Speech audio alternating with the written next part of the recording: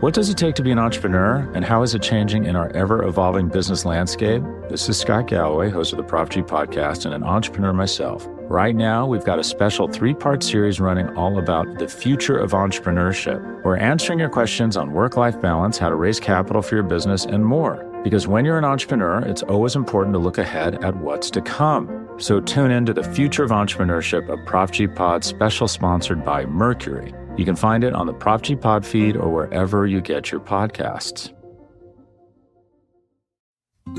Support for this show comes from Sylvan Learning. When children love learning, they can tackle any challenge life throws at them. Sylvan's Insight Assessment can help you determine if your child is ready for what's ahead.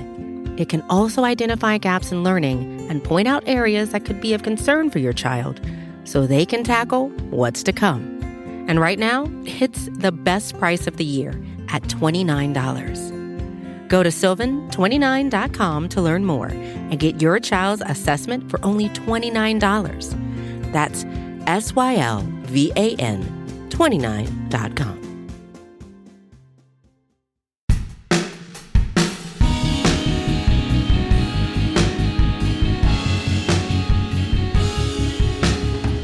Former Trump National Security Advisor John Bolton's book has started to leak out to the public with reports and excerpts in the Washington Post, the Wall Street Journal, and the New York Times. It is now topic number 1 in American public conversation because it revealed the inner workings of American foreign policy under the Trump administration, including some truly shocking revelations, even by Trump administration standards, about things the president has done and said, and the way in which foreign policy making works in this White House. On this episode of Worldly, part of the Vox Media Podcast Network, we're going to dive into what Bolton's book actually says. We're going to talk about what we know about the contents, and we're going to talk about the extent to which we can believe it, and how mad you should be that John Bolton refused to say any of this before the House Intelligence Committee. I'm Zach Beecham, here as always with Jen Williams and Alex Ward. Hey! I can't believe we're giving him exactly what he wants. Okay, I don't think that that's true. I really don't. And my theory, and I don't know if I said this during any of our planning meetings, but I really sincerely believe this, is that we have read the stuff about Bolton's book, so our listeners don't have to. None of you need to buy John Bolton's book, and you probably shouldn't. All the literary reviews say it's badly written and rushed. So, don't read it for literature. And all of the survey stuff, all of the stuff you need to know about it is just going to come out in the press and recordings like this one. So don't buy John Bolton's book. I mean, I'm going to buy it. Yeah. Well, yes, but it's your job to. Pre-order. It's our job to, right? Listeners are not fair us. Enough. We are doing a service by sifting through the bad book to help people understand the interesting news in the bad book. So on that note, one thing we should say, first of all, if it wasn't clear, as Zach said, this is based on accounts that are, including one that was an actual excerpt that was published in the Wall Street Journal, and then reports from other news outlets who have seen it. We here at Worldly have not seen the actual manuscript, so we are basing this off of reports, but all three of the reports all track and basically say the same thing. Yeah, and the Wall Street Journal one is literally an excerpt, so we did read that part of the book. Right. So just so we're clear, though, there may be other things that have not leaked out yet that we may need to address in future Worldly episodes. We don't know. We'll see. But there's enough in there today for us to talk about. I've only seen one paragraph, but it was enough that I was good for today.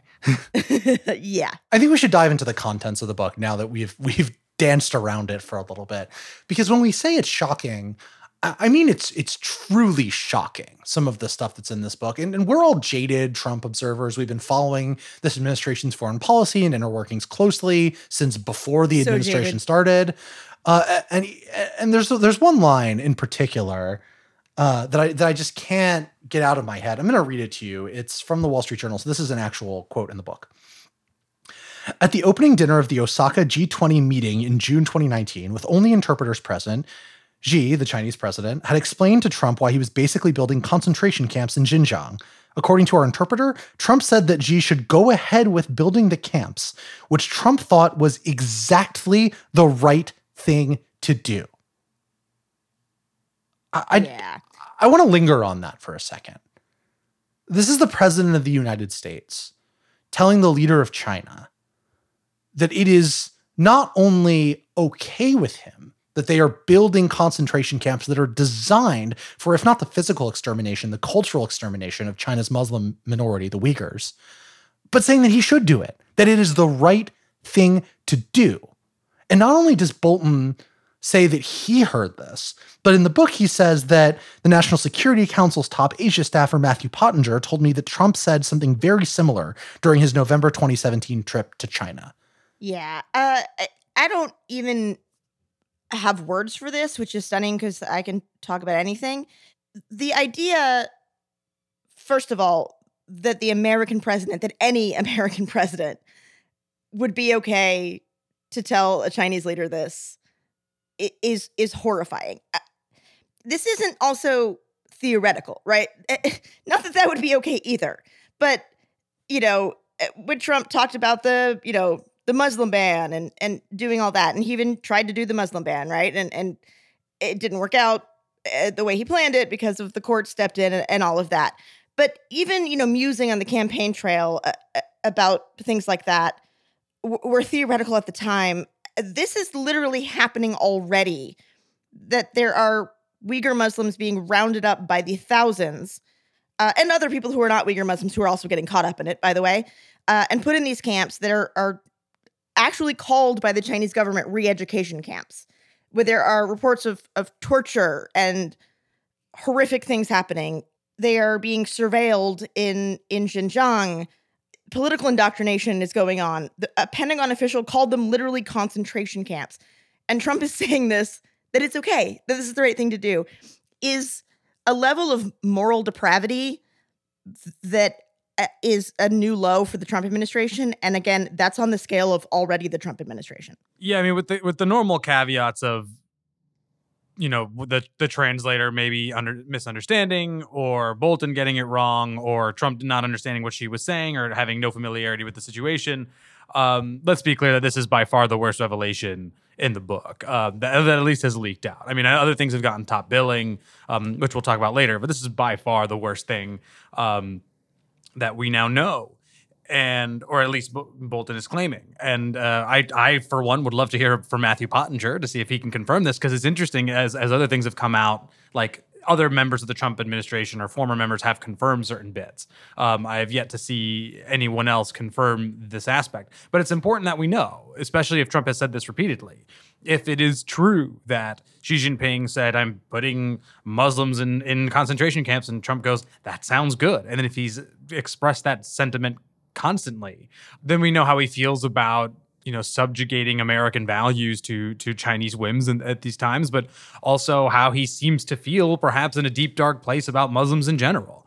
I'm almost sure, and this is not an excuse, but I'm almost sure that Xi, as he has publicly said, that these Uyghurs are terrorists, and I'm sure he sold it to Trump that way, and Trump not knowing anything. Again, another revelation in this book is that Trump didn't even know that Finland is not a part of Russia, right? So for Trump to understand the intricacies of the situation, I'm sure she sold it to him in a better packaged way, and Trump went along with it. But that still is not okay, right? This is a bad thing that he did. It is the worst thing of his presidency, to the point that there are now Trump-friendly people that on Twitter last night were basically saying Trump should lose all 50 states because of this. It's important, I think, in all fairness, to note that Trump has denied, since this came out, has denied flatly saying this.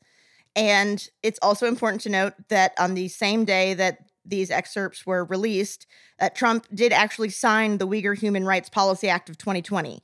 So this is basically a law that Congress passed, and he signed it, which condemns gross human rights violations of the Uyghur Muslims in China, and also gives the authority to impose sanctions on people. So it's weird, right?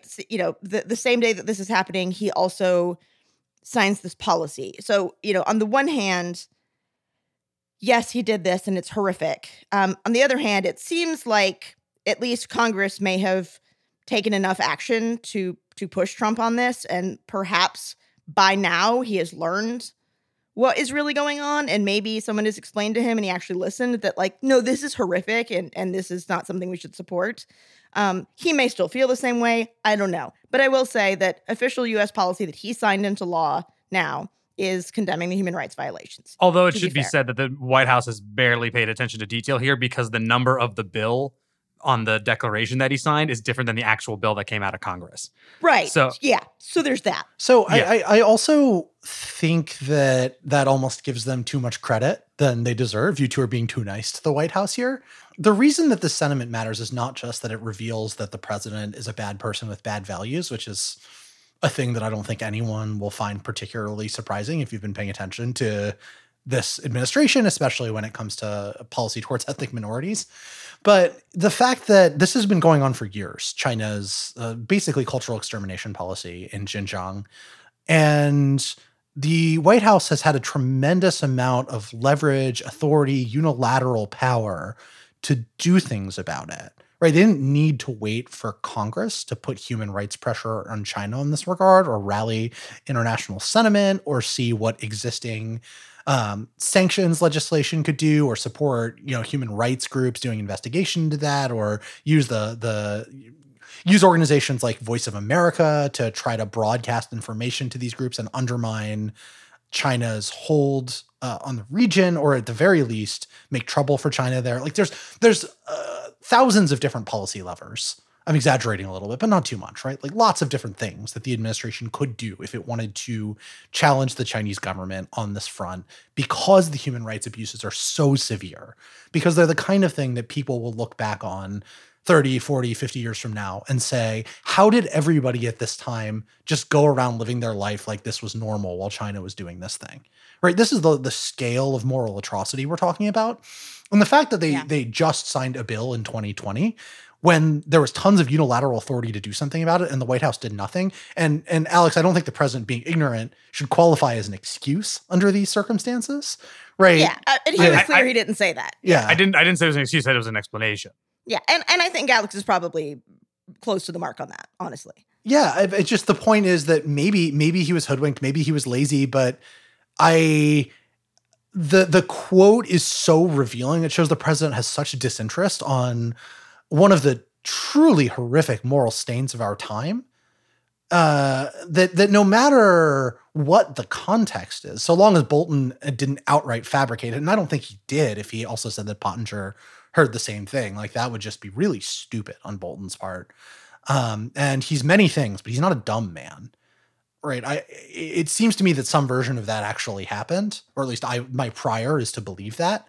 And no amount of context can make it defensible and make it not a window into the moral bankruptcy when it comes to human rights of the U.S. government under the current administration. Yeah, I think you really lead into a good point that kind of opens up to some of the other revelations from the book. Trump's disinterest in knowing basic facts or caring to listen to things is a thread that's obviously run through his administration and through his life more generally before he was ever even in politics. But there are several revelations. Zach kind of flicked at it earlier. Trump thinking that Finland was maybe a satellite of Russia or part of Russia and not knowing. Apparently, also, according to Bolton, Trump was on a phone call with UK officials, with the Prime Minister, Theresa May at the time. And somebody, I think, mentioned that they were a nuclear power. And he was like, wait, you're a nuclear power? And John Bolton's read of it was that Trump was absolutely not joking and was dead serious asking that question. This one is funny to me. This one is just right. But this is, by the way, John Bolton wasn't national security advisor at the beginning of Trump's administration, right? Like this is well into Trump's tenure as president that he's discovering that our one of our closest allies who fights beside us in multiple war fronts has nuclear weapons. By the way, I understand that most people probably don't know the history of who got nuclear weapons when. The UK got them third. And the only reason they kind of waited a while is because we were kind of working on them together for a while through the Manhattan Project. And then they decided to get their own. But they were the third ones to get it after us and the Soviets. So they've had them since the 50s, I'm just sort of dying internally thinking about how Theresa May must have reacted to this. Like, you're the prime minister of the UK and you're talking to the American president. They're like, you have nukes. And like, what do you say? What do you do? Like, are you an idiot? The normal amount of condescension that would be appropriate there obviously can't be used given the power dynamics of the US-UK relationship. So I'm just trying to think about how she and her staff could handle that diplomatically. And it's very, very funny, setting aside the underlying horror of the situation. I mean, this goes with a lot of what Bolton notes in the book, and we've known already, which is just Trump not only is dangerously uninformed, which is the nicest way I can put it, but he's unwilling to learn anything. I mean, the intelligence briefings that he's supposed to get. I mean, so we all get for listeners, we all get the White House public schedule every morning. And one of the things that I've turned into my own little pet project is to look every morning to see if he's getting an intelligence briefing. And most of the days... And what time. And when and at what time. And if he does get one, it's usually in the afternoon, which is way against convention, because usually that's like the first thing the president does, is a briefing like it's, 6:30, 7, 8 in the morning. Trump maybe gets it around 2 or 3 p.m., and that's if he gets it during the day. And even Bolton says in the book, essentially, look, these are a waste of time because Trump isn't listening to the intelligence briefers. He's just like talking. He's just yelling at them and saying what he believes. This is the kind of guy that's in charge, right? So when we're talking about the Uyghur thing, or we're talking about Finland, when we're talking about the UK nukes, whatever it is, you have to understand that like Trump doesn't know anything and he's unwilling to learn anything. And this is this has been a massive problem the entirety of his presidency, and it's been one of America's honestly undercovered, in my view, biggest national security weaknesses. That no matter where Trump goes, he just doesn't know how to have a conversation with someone, and it is part of what makes him such an easy mark for people like Xi and Mohammed bin Salman and any other dictator around the world. Vladimir Putin, for example, Erdogan. There's President Recep Tayyip Erdogan in Turkey. There's an excerpt from Bolton's book about that essentially Erdogan passed Trump this like memo. So basically, the Justice Department is looking into this Turkish bank with ties to Erdogan that is suspected of violating U.S. sanctions on Iran. And so apparently during a meeting, Erdogan gave Trump this memo from the firm that's representing the bank, basically saying this is not legitimate and you should drop this. Trump apparently then declared that he believed the bank was innocent and said that he would take care of things, and that this was going through the Southern District Court in the U.S. They were not his people; they were Obama people, and he would fix it. In a meeting with Erdogan, rather than like, I'll take it under advisement. Even if you don't know, like that's fine. I mean, it's not fine. First of all, not fine. But that aside, right? Like, even if he didn't know, take the memo. Thanks. I'll take it under advisement and discuss with my people, and just like move on. You don't have to go, yeah, no, that seems right. Seems right. Authoritarian leader. I believe you. And sorry, just to add like a bit of context here. And I mean, granted, these are Joe Biden's people saying what I'm about to say, so take it with all the grains of salt.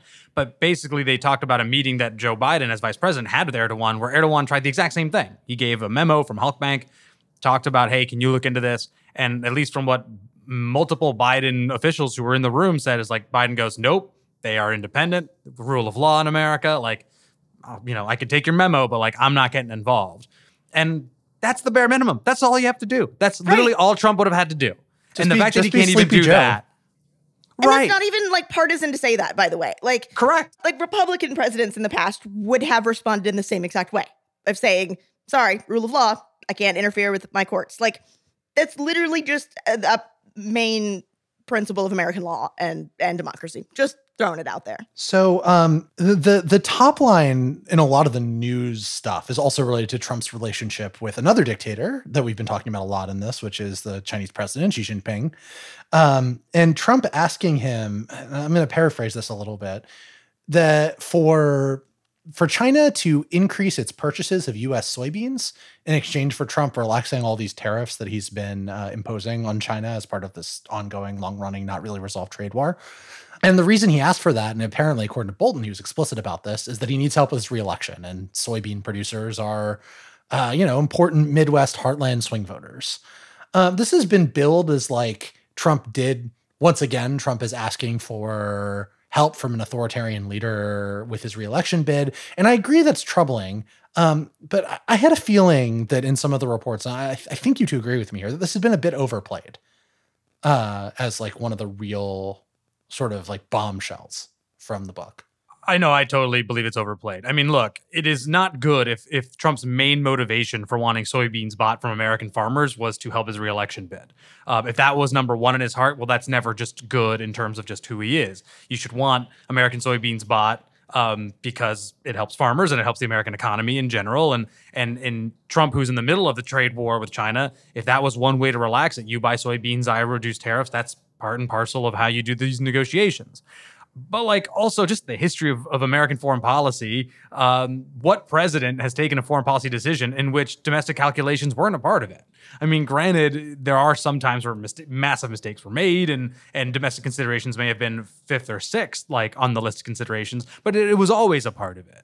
And so this notion that like Trump says buy soybeans and that way you'll help my election, well, I think this, like within the context of Ukraine and Russia stuff, like, okay, I get why that sticks out, but it just doesn't seem like a smoking gun in any way. It just seems like Trump has his priorities as president of the United States wrong. Yeah, I mean, I'm kind of two minds of this. On the one hand, I agree with that assessment. I don't even think it's that odd, honestly, for a president in negotiations that are, private. First of all, there's a reason that negotiations between world leaders are generally supposed to be kept private because they want to be able to have the ability to speak freely.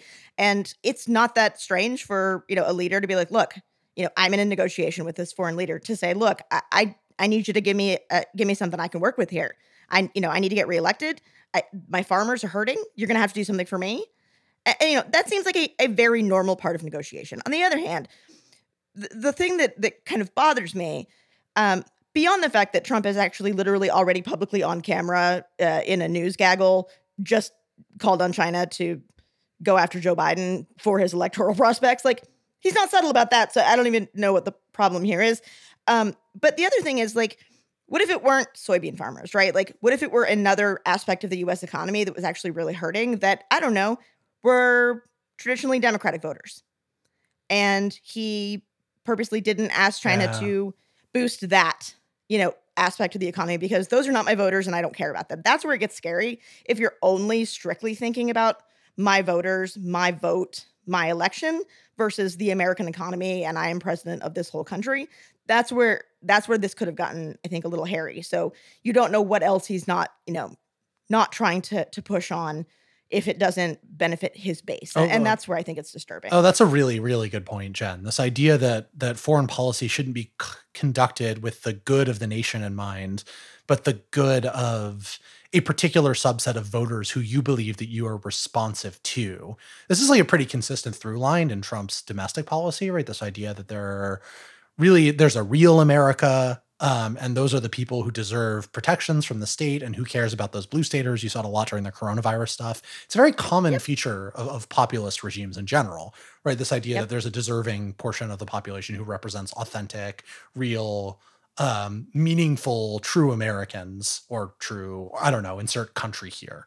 That's very common in populist regimes. But I also think, Jen, the other point that you made, I guess I'm just a real big Jen fan today, was really Love good, it. which is that Keep it coming. What Trump said about China in private, asking for help with his reelection, actually, to my mind, is less offensive than what he said publicly, where he was basically asking for China to investigate Joe Biden and his ties, right? To initiate like criminal legal, not necessarily criminal, but certainly some kind of legal proceedings against his rival or his rival's son, is really very, very concerning. The soybean stuff is bad. I don't want to say it's not bad. I'm just saying it's not as bad as the Ukraine situation, and it's not as bad as what he said publicly. And there's this tendency in the press to be like, well, we found something or we heard something new that Trump did in secret, so therefore it must be a big scandal. When the big scandal was sitting there in public all along, we all know that it happened because he did it on live television. He said this like during impeachment. Like, it was around the same time that he was literally being impeached for doing the same thing,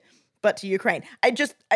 Yeah, just because Trump says something in public doesn't mean it's less controversial. In fact, it is more controversial than this thing. And look, it should be said again, Robert Lighthizer, the U.S. trade representative who was in the meeting, denied that Trump had turned the conversation to the election, that this had happened, in the same way that he denied a bunch of other things. So that's important to put out there. Yeah, Alex, I'm glad you keep noting these denials because after we take a quick break, which we're going to do about now, we're going to come back and talk about the bigger questions surrounding Bolton's book. How much trust can we put in this book, and why we should maybe be a little bit skeptical of certain elements of what Bolton is doing right now.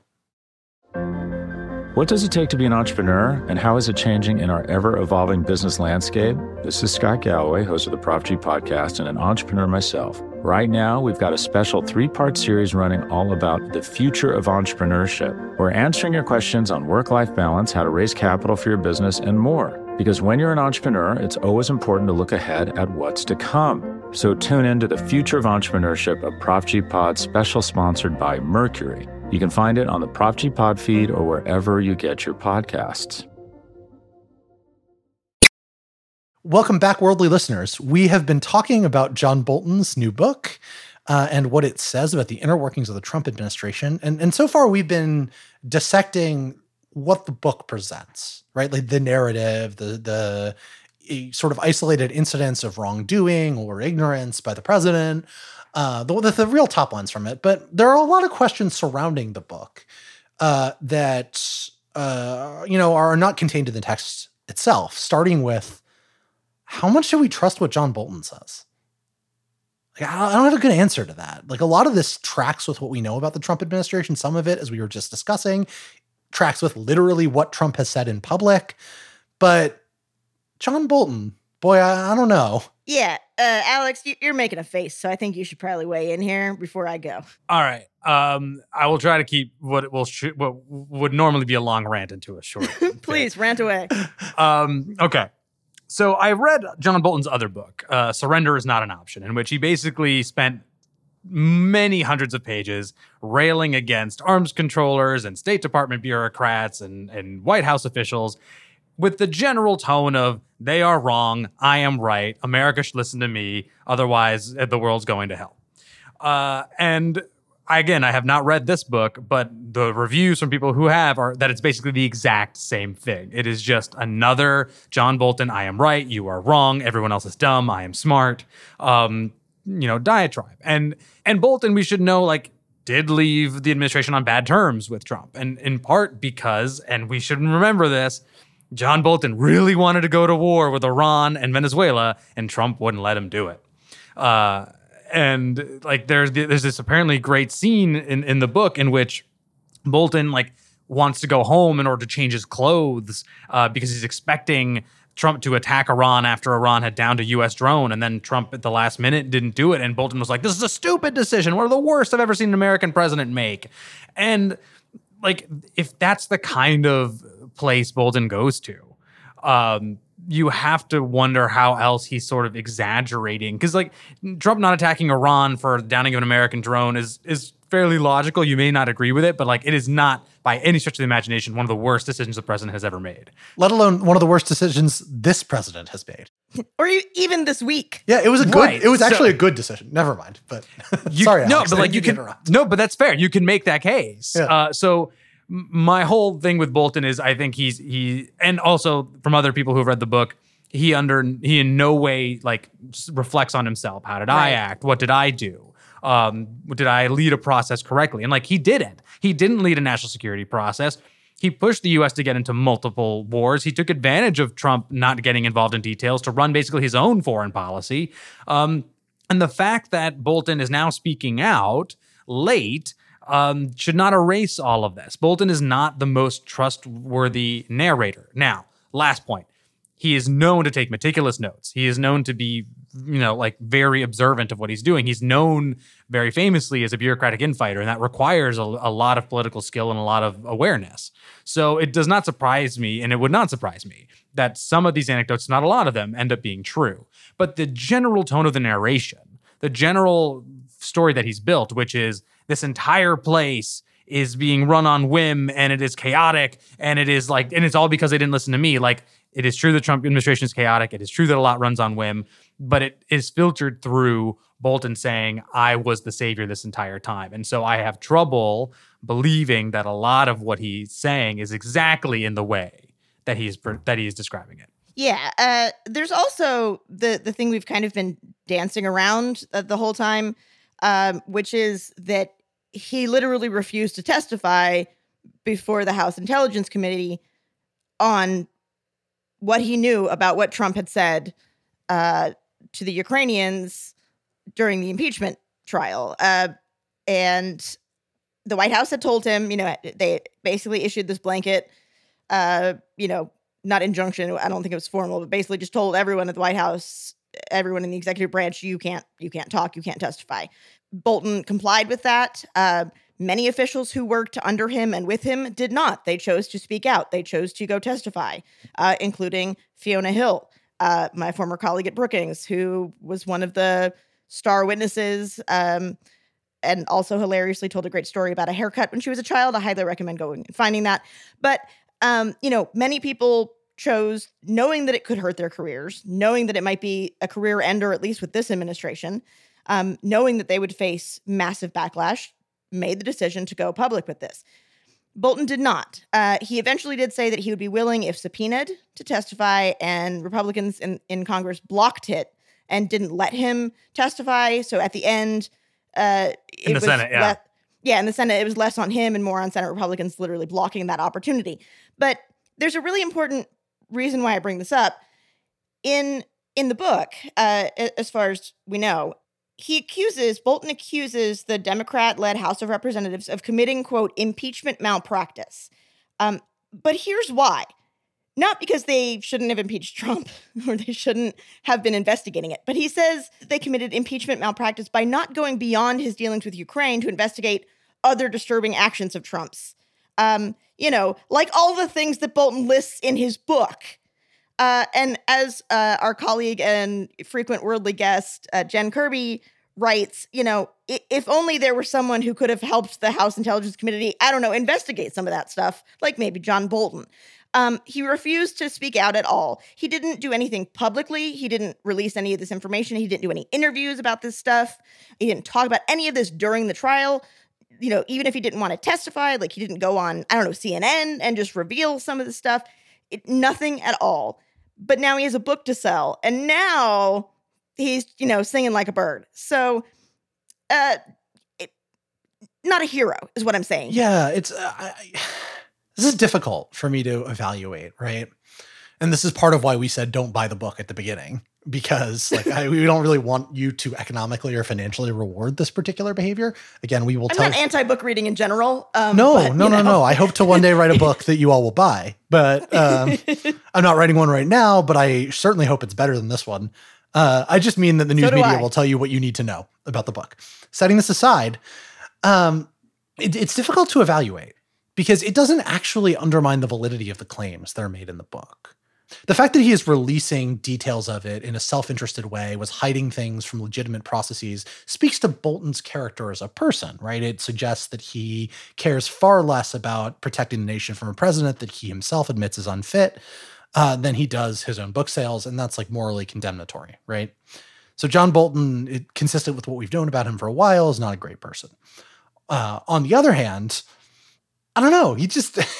you can't say that things in the book are not true because they were released in a particular way that was designed to be maximally beneficial for the person releasing them, right? It doesn't speak to the truth value of the statements in the book. It just speaks to the character of the person releasing them, which then maybe in an indirect way speaks to their truth value. I don't know. It's very difficult for me to evaluate how to think about whether or not I should believe the things in the book relative to what I should think about John Bolton as a person based on the circumstances, the lack of testimony, which is particularly egregious. He could have testified before the House and he's no, I'm not doing that. Yeah. I think, listeners who are not journalists may not know that this happens behind the scenes a lot of times, but a lot of news that gets leaked to the media, a lot of stories that are broken to reporters are purposely leaked for reasons of politics or personal glory or covering your butt or whatever the case may be. And that doesn't mean that the news that comes out is false, right? It doesn't mean it's fake. Just because somebody leaks something to make their, their rival inside an administration look bad, right? Or whatever reason, or they leak something else to make, themselves look good or to make the administration look good or whatever. If the information itself is valid, then it's valid, right? It's information. And if it's verifiable, I think that's one of the troubling things is that, one, this is published as a nonfiction book, which some people may not know, don't actually get a ton of fact checking. Institutionally, that's not really a thing, which is pretty surprising, I think, for a lot of people. Authors are expected to pay for their own fact checkers if they want them, which is wild. Right. So compared to like publishing this, if like a journalist were to publish this or whatever, these excerpts, the ones that journalists have published, there does seem to be some attempt to try to confirm some of the stuff. There's one part, I think, Alex, if you want to address that, there's a part in the book that does actually seem to be false. I'm not sure why. I don't know if it's Bolton's misunderstanding of the situation or what. Do you want to explain that? Yeah, it's the one that's gotten a bit of attention too. It's basically it's the moment in which Trump is having a summit with Kim Jong-un, and Mike Pompeo, the Secretary of State, hands a note over to Bolton, which says, he's full of shit. Bolton takes that note to mean that Pompeo's referring to the president. This is actually literally one paragraph of the book that I have seen itself. And it's unclear. The way it's written is actually pretty bad. And honestly, you could just as easily, and in fact, I think it makes a lot more sense to believe that Pompeo was talking about Kim Jong-un, not Trump. Because Kim was basically like saying, oh, I can't give up on my weapons. I've got a lot of whatever. And that's the moment when Pompeo hands the note over. Pompeo denies, of course, having even, calling Trump that. Or passing the note in general. So again, more denials. But yeah, I think there are some issues in the book. And look, that said, my favorite denial in general from this White House, outside of the fact that they're literally, trying to stop the book from coming out, even though it's coming out next week, is like Trump and others basically saying, well, look, the information's classified. Well, all right, you could say the information's classified, but then you're admitting that the information is true. Like, it can be both classified and accurate. Just because it's classified doesn't mean it's false. Like, their argument is, well, we had classified conversations, therefore it shouldn't be in the book. That's fine. You can feel that way. Isn't it the reverse, actually? Like, the fact that it's classified, like, it would be classified information would mean it's true, right? Like, you're releasing. That's what I said, yeah. Right. But, like, if it were false, you wouldn't have to say, oh, but that's classified. You would just say that literally never happened. Right. And right. Potentially could have, a case of, I don't, I'm not a media lawyer, but, libel or like actual legal recourse to say like, no, these are straight up lies that never happened. And we can prove it because we have also the actual documents and yeah, maybe they're classified, but we can declassify them. We have memos of these meetings and here's what actually happened. They're not doing that. They're just saying, oh, that's classified. Can't talk about that, which okay. Right. Yeah, I think I come down on two places just to kind of bridge what we've been talking about. I think the first is, and I think it is honestly the most important, which is that Bolton put book sales above the nation. Period. End of story. I think that's true. And then two, which is I was getting in my not well thought out rant, but I think you got the point, which was basically that these seem like embellishments in many cases, or Bolton misunderstanding certain issues. And the reason we know they're embellishments is because he has a history of making himself the hero of his own story, as a lot of autobiographies tend to do, or a lot of accounts like these tend to do. But Bolton already has a track record of doing it. So I don't doubt that the general thrust of the situation is correct in that Trump is ill-informed. There is no national security process. Trump doesn't seem to put the interests of the United States above his own. Like, all those things that we already knew to be true, Bolton adds even more fuel to that fire. Whether certain instances are true or not, I'm sure a lot of them are. I'm sure a lot of them are misunderstood or embellished. But again, like, I think as Vox's Ezra Klein wrote, I think correctly on Twitter when this came out, he's like, every book that comes out about Trump at the end of the day is about how ill-prepared and how unfit he is for this office. And John Bolton has given yet the greatest testimony to that general trend. Except that he didn't actually give testimony, which is a funny use of that word. Fair enough. Not to put too fine a point on it. We're going to leave you there because I think Alex and Jen, together with that nice little testimony pun, is that a pun? It's not a pun. It's just a wordplay in general. Did a very good job putting a capper on our understanding of the book so far. If anything interesting else comes out of this, we'll be sure to talk about it, but there might not be. It could just be that the main things have come out already. And we'll move on to other important things that are going on in the world. I want to thank our producer, Jackson Bierfeld, who's back on Worldly after a long hiatus. Welcome back, Jackson, and thanks for all of your hard work. And we want to encourage all of you to rate and subscribe and review Worldly wherever you get your podcasts. Thanks a lot, y'all. We'll talk to you next week. Bye.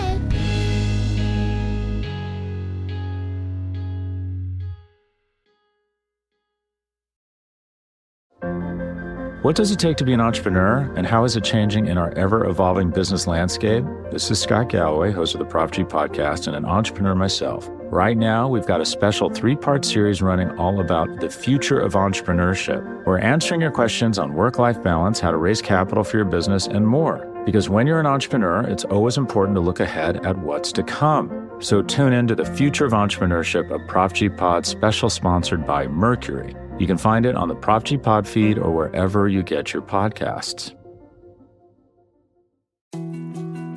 More to-dos, less time, and an infinite number of tools to keep track of. Sometimes doing business has never felt harder, but you don't need a miracle to hit your goals. You can just use HubSpot, because their all-in-one customer platform can make growing your business infinitely easier. Imagine this: high-quality leads, fast closing deals, wildly happy customers, and more benchmark-breaking quarters. It's not a miracle, it's HubSpot. Visit HubSpot.com to get started today.